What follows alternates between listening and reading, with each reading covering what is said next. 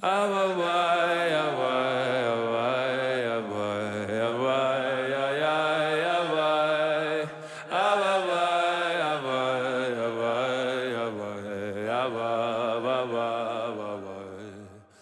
listening to Inward with Rabbi Joey Rosenfeld on the Shefa Podcast Network. Join Rabbi Joey as he guides us through the world and major works of Kabbalah, Hasidic masters, and Jewish philosophy, shedding light on the inner life of the soul.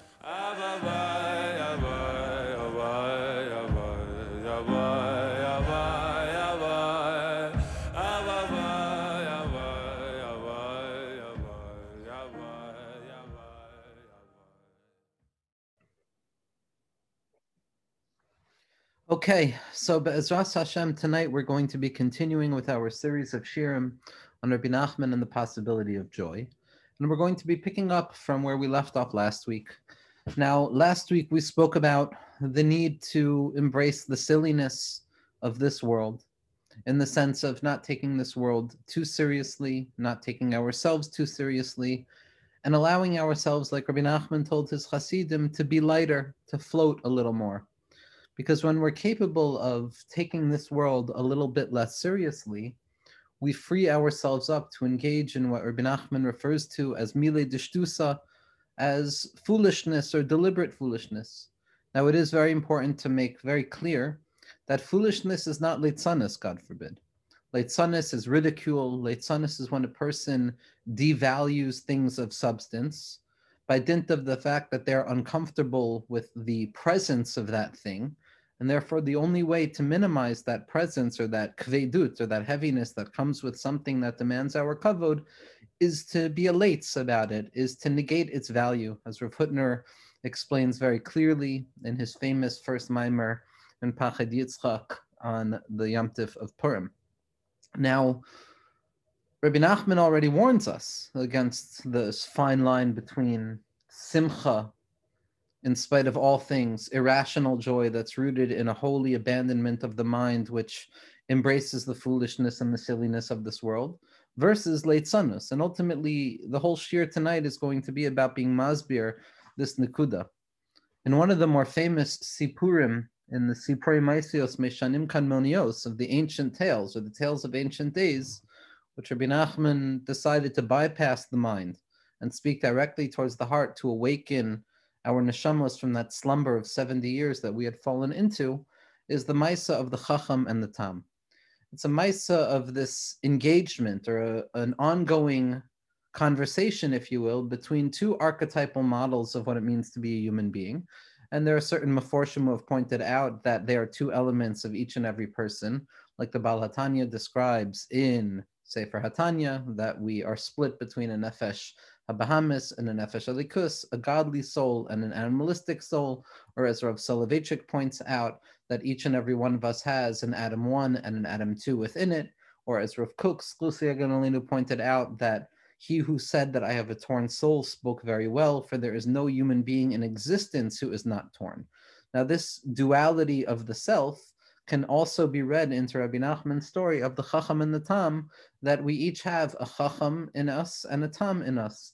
Now, the Chacham of the story is the intellectual, the Talmud Chacham, the Lamdin, who grasps everything, who has a keen understanding of the inner workings of how things are and why things are.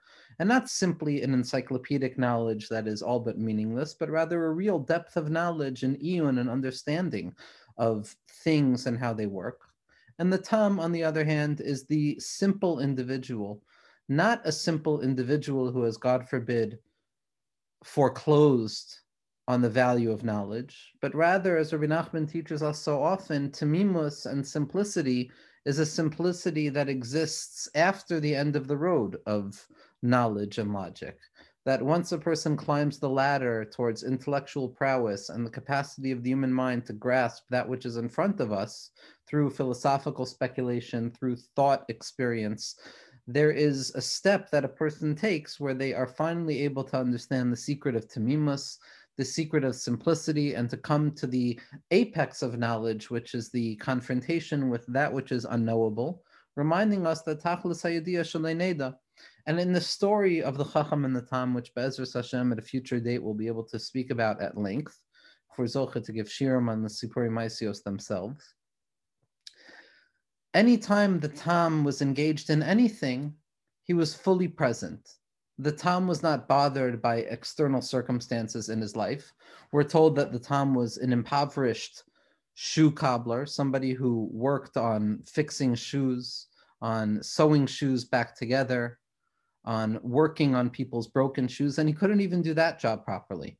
And as a result, his family lived in an abject state of impoverishment. But when it came time for the Tam to eat, he would say to his wife, he would say, "Bring me the steak." And his wife would bring him stale bread, and he would say, "This is the most delicious steak I've eaten in my entire life." And he would say, "Bring me my wine." And she would bring him the lukewarm water that was out overnight. And he would say, "This is the most delicious wine I've ever tasted." And he would say, "Bring me my beautiful coat to pray in." And she would bring him his torn and tattered rags. And he would say, "Ah, this is how I should be dressed."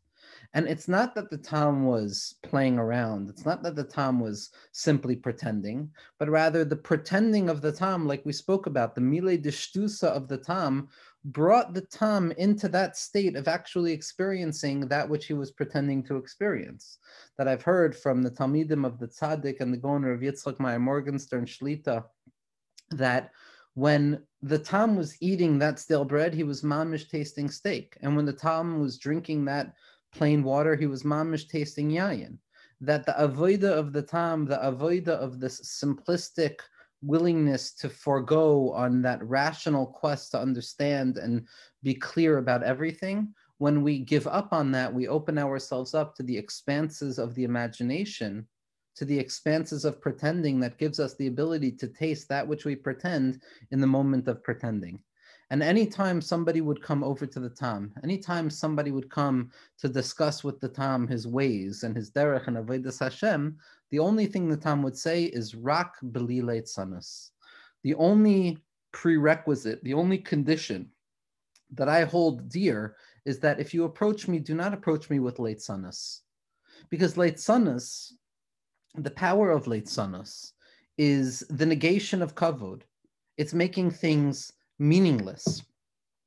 The abandonment of the seichel that the Tam is engaged in, the abandonment of rational thought that Rebbe Nachman demands of us for the sake of finding the possibility of joy within the world that is somewhat joyless, is not a devaluing of value. It's not claiming some postmodern idiom that nothing is meaningful anymore and therefore we have the right to make meaning where we so choose, but rather what Rebbe Nachman is revealing to us is that beyond Chachma, even above Chachma, above the quest of rationality, there exists the space of Keser. There exists the space of the irrational desire for HaKadosh Baruch Hu that is more true than rational logic. And so when the Tam pretends, and when the Tam pretends to be happy in spite of all of the reasons not to be happy, he's not being a lates. He's not pretending just like a fool. His act of pretending is something profoundly real. And the one thing that he warns against is leitzanos. So when we talk about the silliness of being, when we speak about the ability to cast away the laws that dictate our experiences based on the external feelings that we have, and a willingness to descend into that carved out space that is not truly a space within our own hearts, to choose how we would like to feel at that very given moment, and to allow our own self-certitude to be the anchor upon which our emotional states are rooted, Rebbe Nachman is not claiming to be a lates. Adarabah, Rebbe Nachman is saying this world is most serious, and therefore we have to be most serious about not being serious. And so we're not talking about leitzanos, God forbid, but rather we're talking about the capacity to laugh. Now, what we're going to look at in this week's shir is very similar to this Nakuda. It's very similar to the Nakuda of the Tam, and the ability of the Tam to create for himself an experience and an existence that, in spite of the fact that it's not true to the world outside of him, is true in his own mind. And ultimately, the truth of the Tam's own mind is sufficient enough to become the determining factor of the external truth of his life. In other words, by choosing to think in a certain way, the Tam was creating, so to speak, his own external reality. And this is the Eitzah that we're going to look at tonight, because when it comes to confronting a world where marashchayra and difficulty, like we saw last week, is quite literally the most difficult avodah for a person to engage in.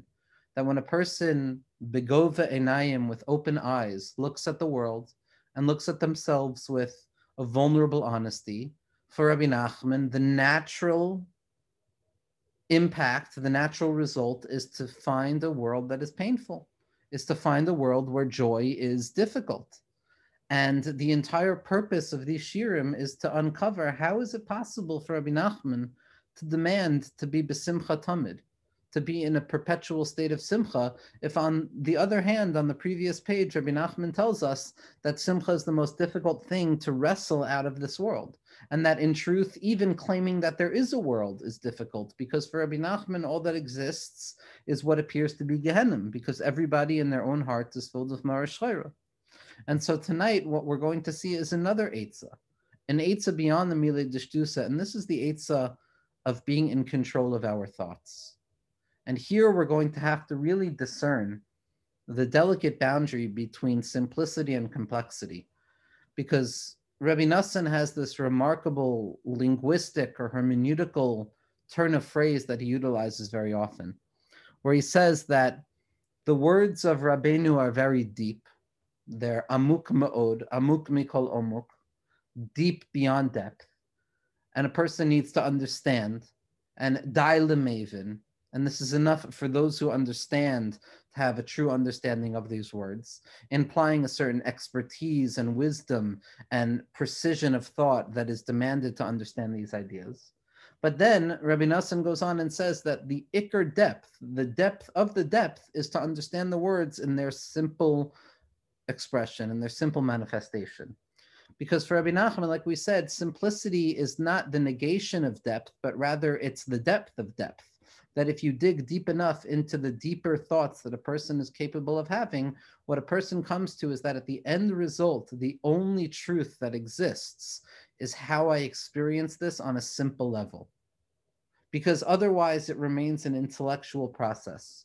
The ikar depth, the oimek sheba oimek, the soid sheba soid, the secret of all secrets, is to apply the knowledge of secrets on a practical level. As the Vilna Gaon writes in his Perush on Mishlei, that the pshat and the sod are interconnected. They're two sides of the very same coin. And that if I can't draw the sod of the sod, the secret of the secret, into actual manifestation and actualization on a level of simplicity, then I am completely devoid of a true understanding of the secret. Because in truth, the secret is fully revealed in front of us. The deepest secret in the world is that there is no secret, because everything's a secret.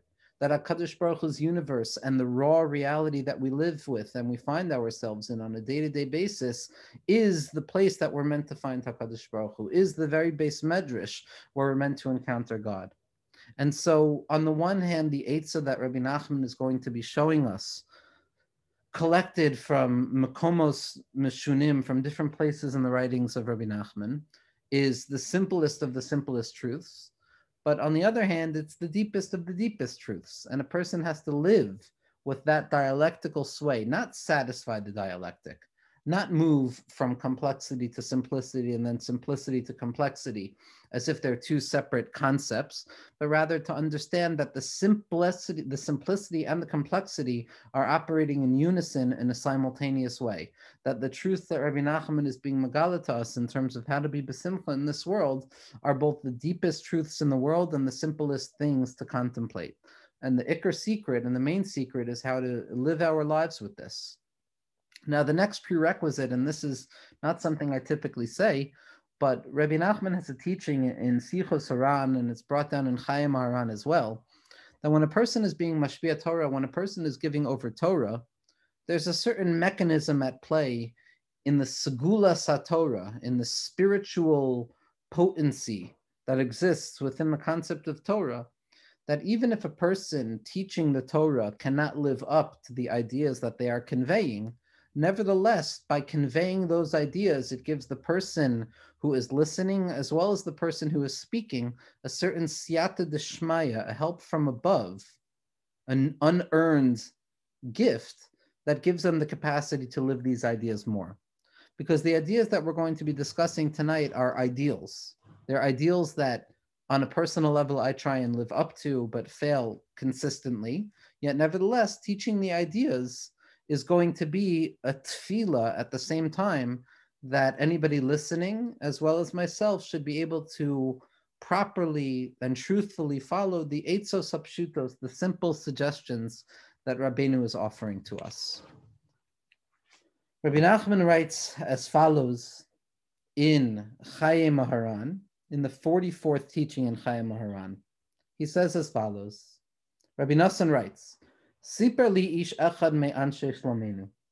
There was one of the Hasidim of Rebbe Nachman who came and spoke to me. Shapam achas diber Rabbeinu zichrono livracha imo me inyan hazeh.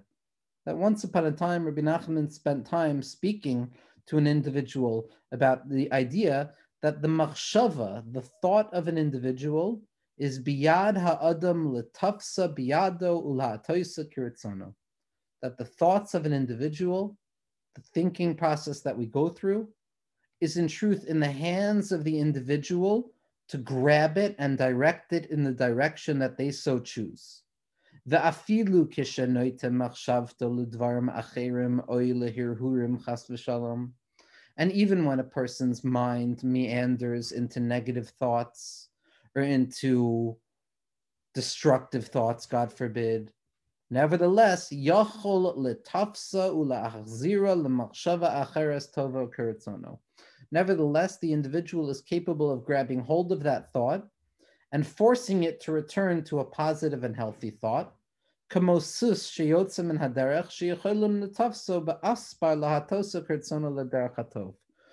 much like a horse, that when the rider finds that the horse is moving slightly off of the intended course, the rider is capable of forcing that horse back onto its intended path. Siperli ish echad, and one of the Hasidim who was discussing this with Rebbe Nachman said to Rebbe Nachman as follows, that Rebbe Nachman in truth described this at length, and he explained it a little bit more, because this is a teaching that's found explicitly in Likutei Maharan. But here in Chaye Maharan, as we typically find, there's an expansion and more of a personalized expression of the idea. We're hearing the Sichas Chulin, so to speak, the Torah Sheba'al Peh of Rebbe Nachman, that only Rebbe Nassan had the deep spiritual intuition to record for us here in 2021. So Rebbe Nassan says as follows,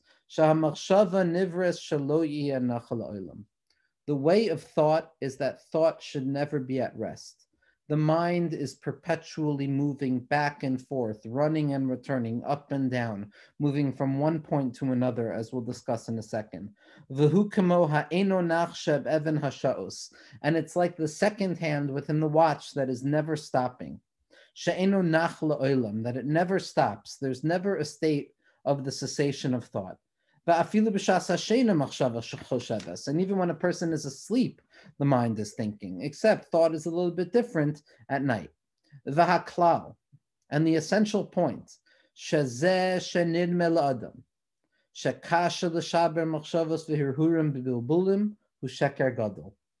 the reality that for so many of us it appears next to impossible to control our thoughts or to redirect our thoughts is a fallacy. It's a learned form of helplessness. Because in truth, the human being, the Baal Bechira, is always capable of redirecting their thoughts.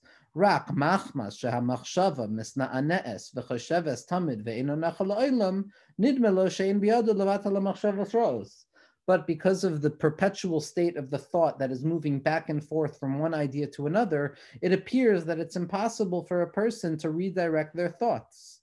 And it appears to the mind's eye that it's impossible to get rid of these negative thoughts. But the depth of the truth and the truth of the matter is that that at any given moment I can redirect my thoughts from what they're thinking about at that present moment towards another thought that is completely disconnected from what I'm thinking at that moment. And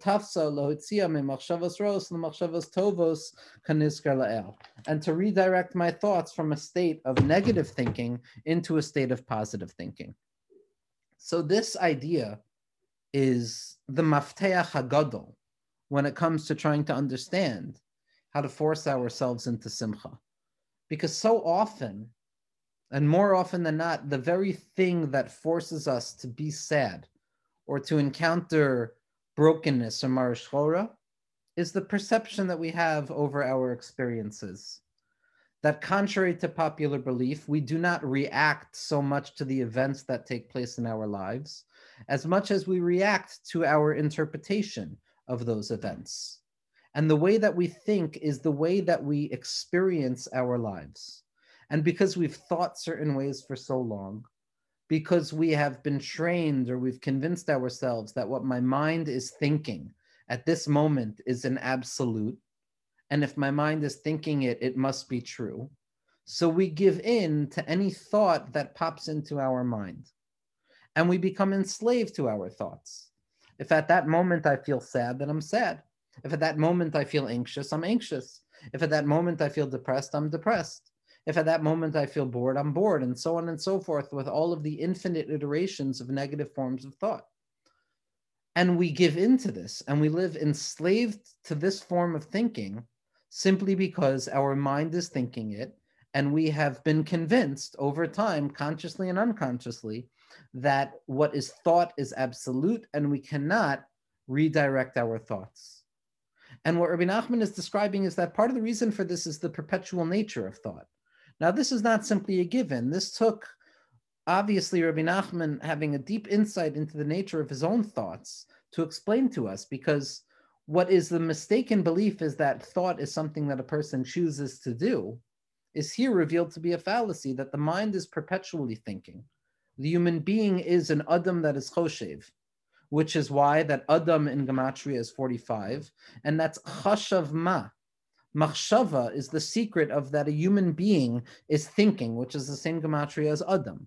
Ma and Adam is the same gematria because the essence of a human being is that the mind is perpetually trying to make judgments about experience. But what Rebbe Nachman is teaching us is that the thoughts of the mind are simply what the mind does. And it's with our capacity to break free from those negative thought patterns that we have developed over time, and to choose to think in the way that we would like to think, to choose to think positive thoughts, in spite of the fact that our natural inclination is to think negative thoughts. Here, Rebbe Nachman is revealing to us the secret of Bechira is that a person has control over what they're thinking, that a person can emancipate themselves from mental slavery, because in truth, no one but themselves can free their mind. Prior to the revelation of Rebbe Nachman that an individual has a very simple time grabbing hold of their thought and choosing to think it differently, we assumed that the jail cell that we're stuck in within these negative thoughts, within these thoughts of marashchera and despondency and anxiety and pessimism and negativity and being overwhelmed and taking things too seriously, that they were sturdy jail cells, that this was a prison that we were forced to live in, the prison of our own thoughts. Comes along Rebbe Nachman and says it's a sheker gadol. It's a deep fallacy, because in truth, the human being is capable of shifting their thought at the moment that they choose to put in even the most minimal form of effort. The next moment the thought reverts back to that negative thought. Okay, so non-judgmentally, you return the thought back to where it came from. And instead of getting involved with the negative thought, you allow that negative thought to be there and you force yourself to think differently. Rebbe Nachman reveals to us that the jail cell, the prison of our thoughts that we felt so stuck in, are in truth made up of the very stuff that gives us the strength to break free. And this secret of thinking and the capacity to break free from negative thoughts is rooted in the deep spiritual conception of what Rebbe Nachman understands thought to be. That thought is not simply a way of interpreting the world. Thought is a way of forming the experience of the world. That for Rebbe Nachman and for all of our tzaddikim, the mind is equivalent with the neshama, which means that thoughts are not simply momentary judgments about an external reality, but rather they are the very site in which we form our relationship with reality. This is somewhat of a paradigm shift when it comes to understanding the process of thinking. More often than not, the human being looks at themselves as an individual who lives within a world and is interpreting the world. And so our thoughts are interpretations of what is taking place outside of us. And therefore, our thoughts are means to an end. If I think positively, then I will try and feel happy in the outside world. Or if I think good thoughts, then perhaps I will look at the world in a good way. And that a positive thought is meant to lead to a positive action, but without the positive action, then the positive thought is null and void. But comes along Rebbe Nachman and our other tzaddikim, and they teach us the secret of minei ubei. This is something we've spoken about in the past in our shirim on Keser, in the series on the Sfiros, and something that we'll Be'ezras Hashem speak about in the future, something that rests at the core of the systems of many of our tzaddikim, the secret of minei ubei in and of itself.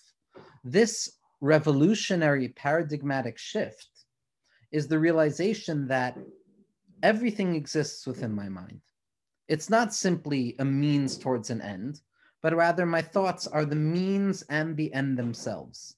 And that compelling myself to think positively is not simply so that my experience outside of my own mind will be positive, but rather by turning my thoughts around and choosing to think positively, kacha mamela, my mind and my experience becomes a positive experience. Because when my neshama dictates what it wants to see, that becomes my reality. It's not in accordance with what's going on outside of me. It doesn't make a difference whatsoever. Whoever said that my internal reality has to necessarily be in line with what's taking place externally, as we're going to see. The secret of thought is what Rebbe Nachman describes so often from the Psukim in Iyov of Achen ruachu be'enosh v'nishmat shakai tavinem.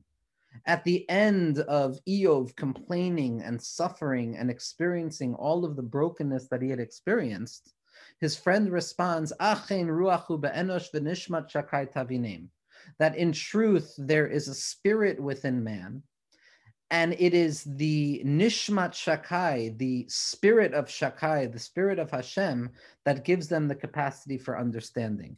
Meaning to say that our thoughts themselves are a product of HaKadosh Baruch Hu whispering those thoughts into our mind. Whereas Rav Tzadok and Rebbe Nachman describe elsewhere that the thoughts that I have are a bechina of Ruach HaKodesh, that Lecha amar libi bikshu panai es panecha avakesh, that HaKadosh Baruch Hu, the desire that I have in my heart that tells me to seek you out, is coming directly from you. And it gives us a renewed way of looking at our thoughts. The way I think creates the reality in my mind. Now, this is not some form of magical thinking that says that the way I think dictates what will take place externally, which becomes a very popular idea for many people. Because we don't have control over what takes place externally. The only thing we have control over is the way that we choose to think in the given moment. And what Rebbe Nachman is telling us is that the Iker Nekuda of Bechira is to redirect my thought into a positive thought. That the machshava is a kuma shlema, that each and every day brings with it its own forms of thought. And if I'm able to be matapel with those thoughts, I can transform my life into simcha. As the Arizal and other tzaddikim point out, that the word machshava, that the word machshava itself, thought itself, is the same letters as besimcha, implying that the prerequisite or the tool or the only tool that exists to truly open our minds up to unconditional joy is thought. Because if I choose to think that way, then ultimately that becomes my inner reality and my inner experience. Rebbe Nachman writes as follows in the 10th teaching in Likutei Maharan, Tinyana. So in the second volume of Likutei Maharan. He says as follows: Masha ha'olam rechokim me'Hashem yisbarach ve'enam miskaver melav yisbarach urak machma she'en lahem yishuv hadas ve'enam yashiv ma'atzmam. That the essential reason that a person feels distance from God in this world is simply because they haven't settled their mind properly, and that they don't take the time to settle their thoughts. Ve'ha'ikr, and the essential nekuda in avodas Hashem, is lehishtadel liyashiv atzmo hetiv, to take time to calm my thoughts, to be in control of my thoughts, to slow down my thinking. To ask myself, what is it that I'm trying to gain out of this world? Achda, says Rebbe Nachman, but a person has to know that through marishchayra, through despondency, through a tendency towards sadness, That takes away an individual's capacity to direct their mind in the path that they so choose. And therefore, it's very difficult to settle our mind.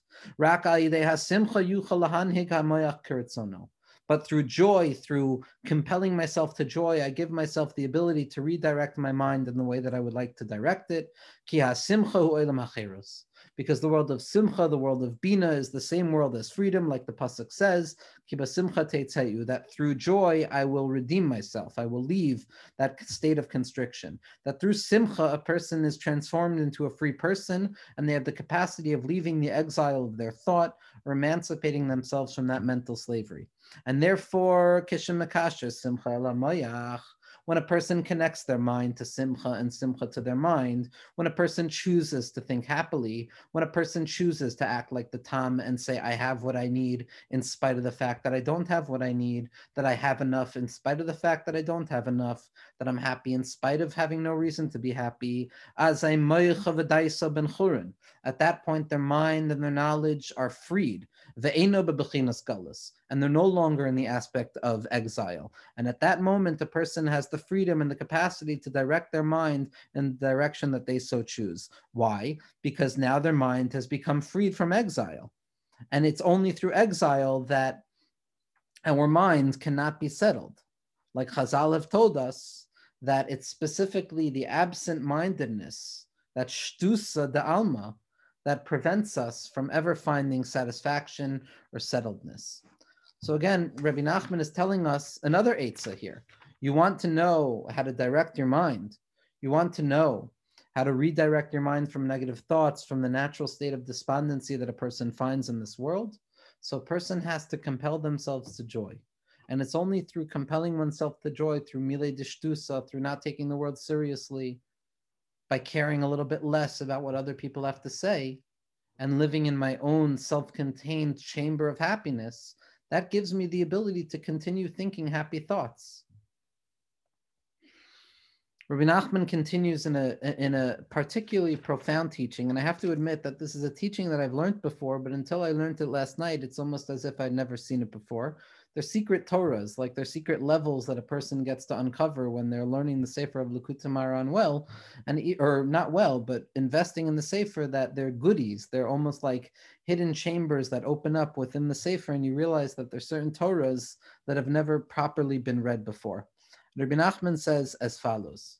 So Rebbe Nachman here is going to describe the danger of not being in control of our thoughts, the danger of allowing our thoughts to dictate how we should feel, as opposed to dictating to our thoughts what we would like to feel. Rebbe Nachman says as follows. Somebody who lives their lives and they're overwhelmed by these imaginations, and they're overwhelmed by these destructive, negative thoughts that look at the world and they see despondency, or thoughts that direct a person away from the service of God, or thoughts that take a person away from what they would like to do in this world, thoughts that drag a person into places in their mind that they don't want to be in, thoughts that force a person to live in the past and mourning over lost opportunities, allowing the mind to be filled with marash chayra, despondency and depression, or thoughts that drag themselves into the future, where a person is anticipating all the things that can go wrong, living in a state of anxiety and dread over what happens next. When a person gets stuck in these things, when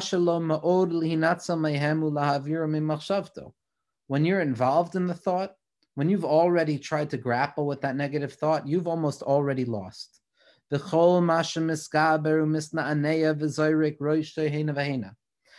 the more you try and get rid of that negative thought, the more you try and convince yourself that that negative thought is not true, even engaging in physical embodied states of trying to numb the mind, like shaking the head back and forth, Rebbe Nachman says, those very thoughts themselves that we're trying to free ourselves from will strengthen themselves even more and more.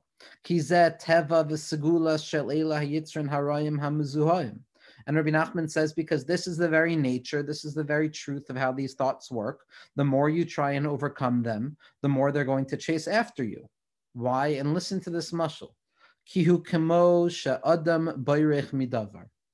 trying to free oneself with force from these negative thoughts is like a person who's trying to run away from something. But as they're running away, mistakil min hatzad kli achar yad al zeh hadavar shebarach mimenu. At the same moment that they're running away, they're using their peripheral vision to look and gaze at that very thing that they're running away from. Va'azai hadavar hazeh miskaber alav bioter. And because I'm keeping one eye on the thing I'm running away from, the thing that I'm running away from strengthens itself over me. Because I haven't moved my mind away from it. Rak adarabba. But I've done the opposite. That every moment that I'm trying to run away from that negative thought, I'm spending time contemplating where I stand with regards to that negative thought. And by contemplating that negative thought, I become attached to the negative thought. And v'havenza, a person has to understand this secret. Because in truth, all we can try and do is get rid of the thought, is not think about it, is choose to think differently. Choose to think positive thoughts. Choose to be happy in that moment. My mind is filled with destructive thoughts. In that moment, I can close my eyes. I can experience stimu de'einin mechezya de'hai alma. I can close my eyes from the mirage of this worldliness. And in that moment, I can think a positive thought.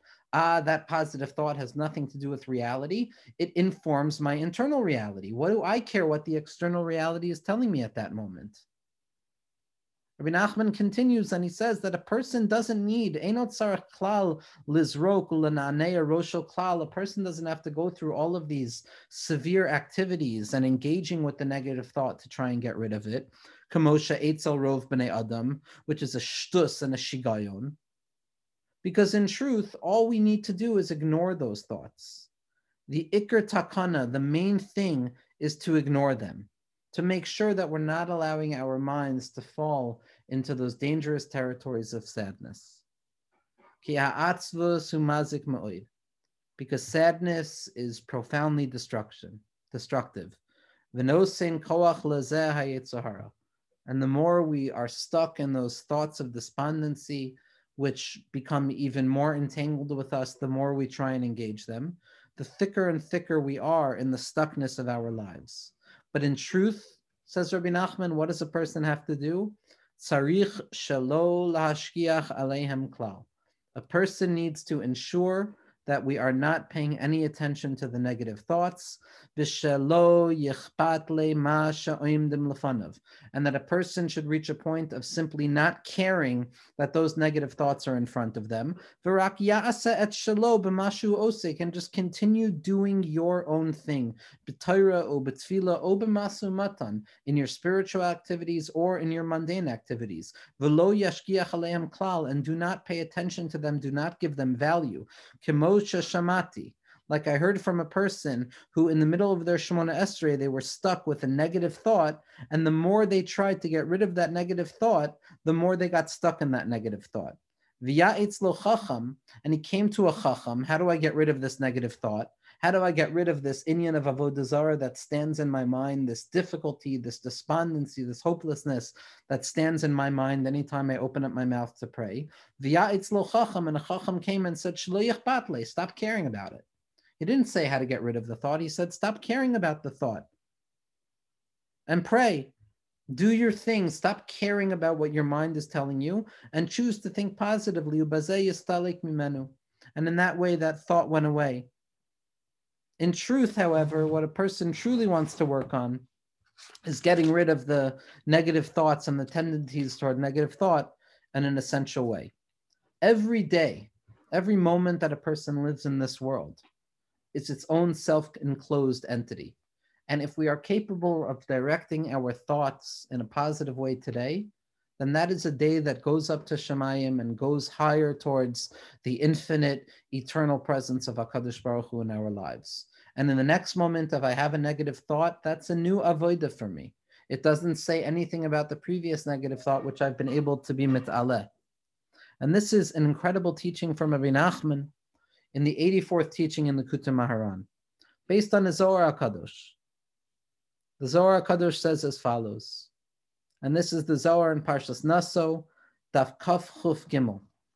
The Zohar HaKadosh says as follows, Tachazi, come and see, Lishis Yeme Bereshis, with regards to the 6 days of creation, L'chol chad isle partzufa dahahu darga de anhigle. Each and every moment of existence and each and every person throughout existence has their own particular parts of their own particular lens through which they experience that moment and that reality. V'lo tishkach yom deleis batov. And there is no day, there is no moment in existence that doesn't have goodness concealed within itself. V'chol yuma isle gader milabar. But every day also has protective barriers surrounding it from outside, so that not everybody could access that goodness of that day, very similar to darkness that conceals light. Ubeginda, and for this reason, says the Zohar, man de'ihu chayava v'yael lemende raza da'iraisa. And for this reason, somebody who is chayiv, someone who has not rectified themselves and they come to understand the secrets of the Torah, how many snakes and scorpions come along to be mebalbel their thoughts, to make their thoughts out of control, to create ruminations, that a person should not be able to access that place. But someone who is good, someone who experiences good, kol ilin netirin inun lemirma. All of these negative snakes and scorpions that push everyone else away are no longer bothering them. V'kategor nasa sanegor. And that negative thought, that prevention itself becomes the very site of our positive experience. V'yelen le'letav haganus. And we ascend into that concealed good. V'yemron, and they will say, Marana ha barnash toiv v'tzadik v'yir boi la'ile kadmich. And we will announce that there's a good person who's coming to access these experiences. By choosing to think well, by choosing to think good, by understanding that our job in this world is to battle in our mind, is to first and foremost understand that those negative thoughts, the propensity towards thinking negative, is the most natural thing in the world. But our goal is to compel our thoughts into positivity. Rebbe Nachman says in numerous places that the goal of getting rid of negative thoughts and choosing to think positively is not simply so that I protect myself from all of the spiritual dangers that come about through negative thinking. It's not because I'm necessarily worried that my negative thinking is going to lead to negative speech and then negative action, God forbid. But the very sight of Bechira, the very sight of what it means to be a human being, is to engage in the rectifications of negative thoughts and to recognize that we have the freedom of choosing how to think. Rebbe Nachman goes on and says something remarkable. He says that the tikkun to a negative thought, that the very rectification of a negative thought is having that negative thought again, but compelling oneself not to think that way. Because the pain and the intensity and the mindful awareness that is demanded for a person to grab control of their thought is almost on a certain level more intense than the pleasure that they had experienced from that negative thought. That the goal is fixing the thought. That's all we're supposed to do. We're supposed to speak positively to ourselves. We're supposed to believe in the good of this world in spite of the appearances that say otherwise. This is what Rebbe Nachman is teaching us, that the freedom to find joy in this world exists within the very mind itself.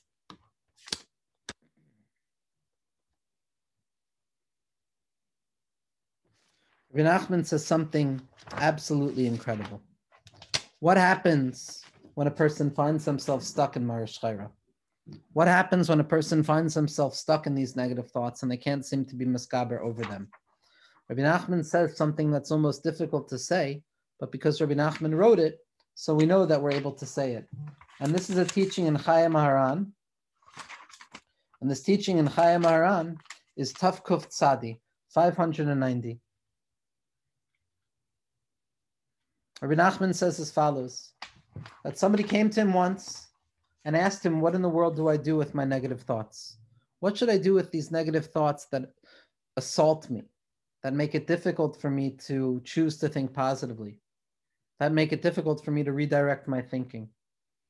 And Rebbe Nachman says you should look at these thoughts themselves as a kapara. You should look at these negative thoughts as a way of being mamtik, as sweetening that very negative experience that you find yourself in. And then Rebbe Nachman laughed and he smiled. Rebbe Nachman writes as follows. So in truth, it appears that the smile was because there was a depth to this teaching that wasn't being revealed. But then he continues and he says, nevertheless, there's truth to the words of Rebbe Nachman.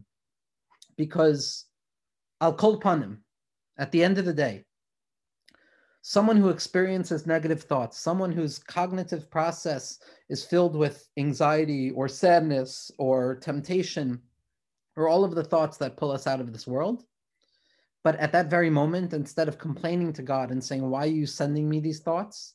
They accept those thoughts as what is present in that moment.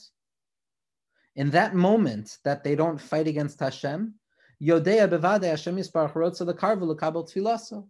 It's clear to that individual that in this very moment, these thoughts, these negative thoughts, are a reminder that HaKadosh Baruch Hu wants me to come closer to Him, except that these negative thoughts are preventing me.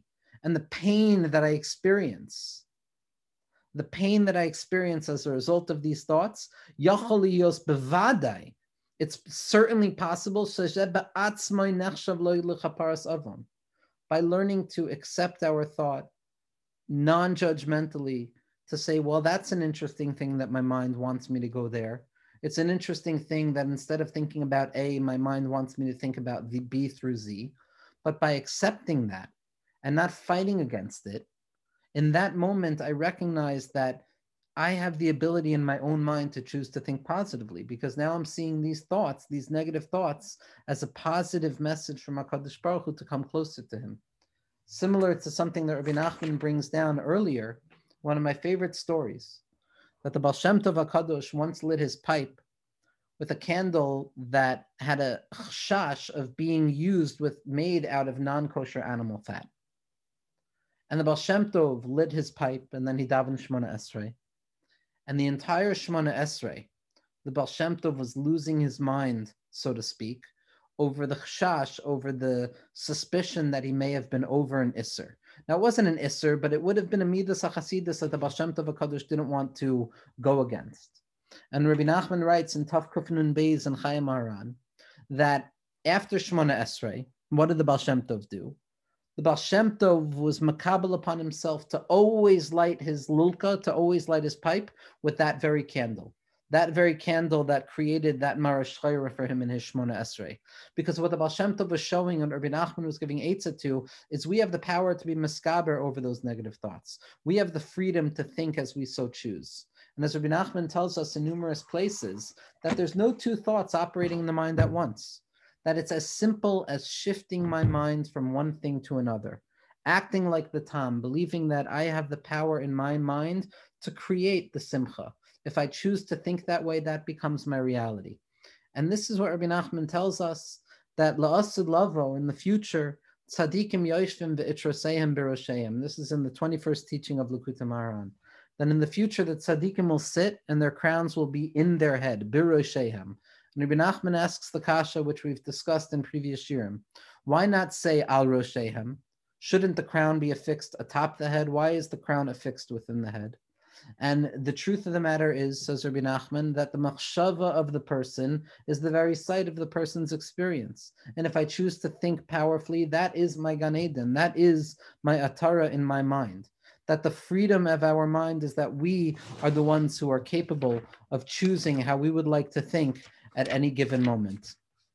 To end, what we're going to look at is teaching, I believe it's Kuf Nun Gimel in Likutei Moharan. I'm sorry, it's Reish Lamed Gimel. Reish Lamed Gimel. Rebbe Nachman says as follows, and Rebbe Nachman is describing here that in truth, the battle that is engaged in the mind of every individual between the positive thought and the negative thought, and trying to overcome with our bechira to choose to think positively in that moment, which ultimately creates our reality in that moment, is the ikar tachlis of Bria. Rebbe Nachman says as follows, that when negative thoughts and destructive thoughts are awoken within the mind of an individual, and a person tries to overcome them, and a person spends their time trying to be victorious over those thoughts, the There's a profound level of pleasure, so to speak, that HaKadosh Baruch Hu experiences, specifically that emerges out of the darkness of this world. That's the tachlis of Bria. V'yakar ma'oyed be'enei Hashem Yisbarach, and it's beautiful in the eyes of HaKadosh Baruch Hu. It's valuable. And the metaphor is that there are certain times where, on days of celebrations for kings, they gather together different types of animals, and these animals fight against one another. And the king stares and watches, and it creates a deep level of pleasure for the king to witness the victory that emerges. The same is true with regards to the thoughts that come into a person's mind, that in truth they're mamish like these animals, that holy thoughts are kosher animals, and unholy thoughts or destructive, negative thoughts are unholy animals. And the two of them are left to battle with kavanah from HaKadosh Baruch Hu, so that one should overcome the other. And HaKadosh Baruch Hu has a profound level of joy and pleasure when the individual puts in enough effort to overcome those negative thoughts. And the simplest klal, says Rebbe Nachman, that in truth,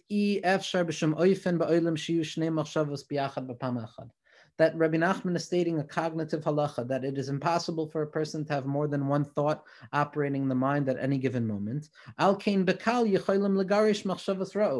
therefore, it's very simple to get rid or to dispel these negative thoughts. I don't even have to put in effort. I simply stop thinking that thought.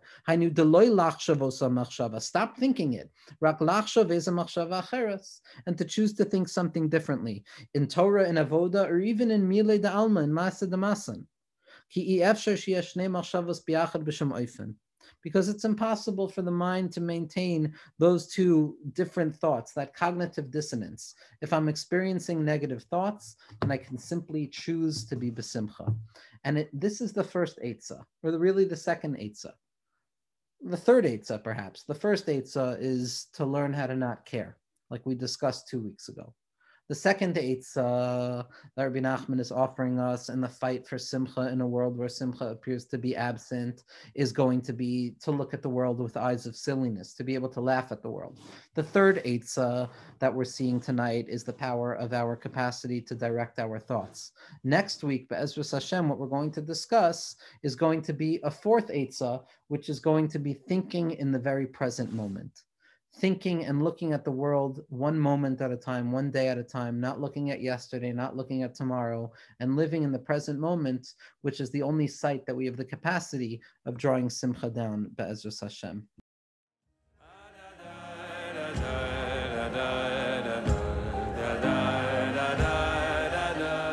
The music is by Zusha. For more from the Shefa Podcast Network, visit our Facebook page, and please subscribe and leave a review on Apple Podcasts.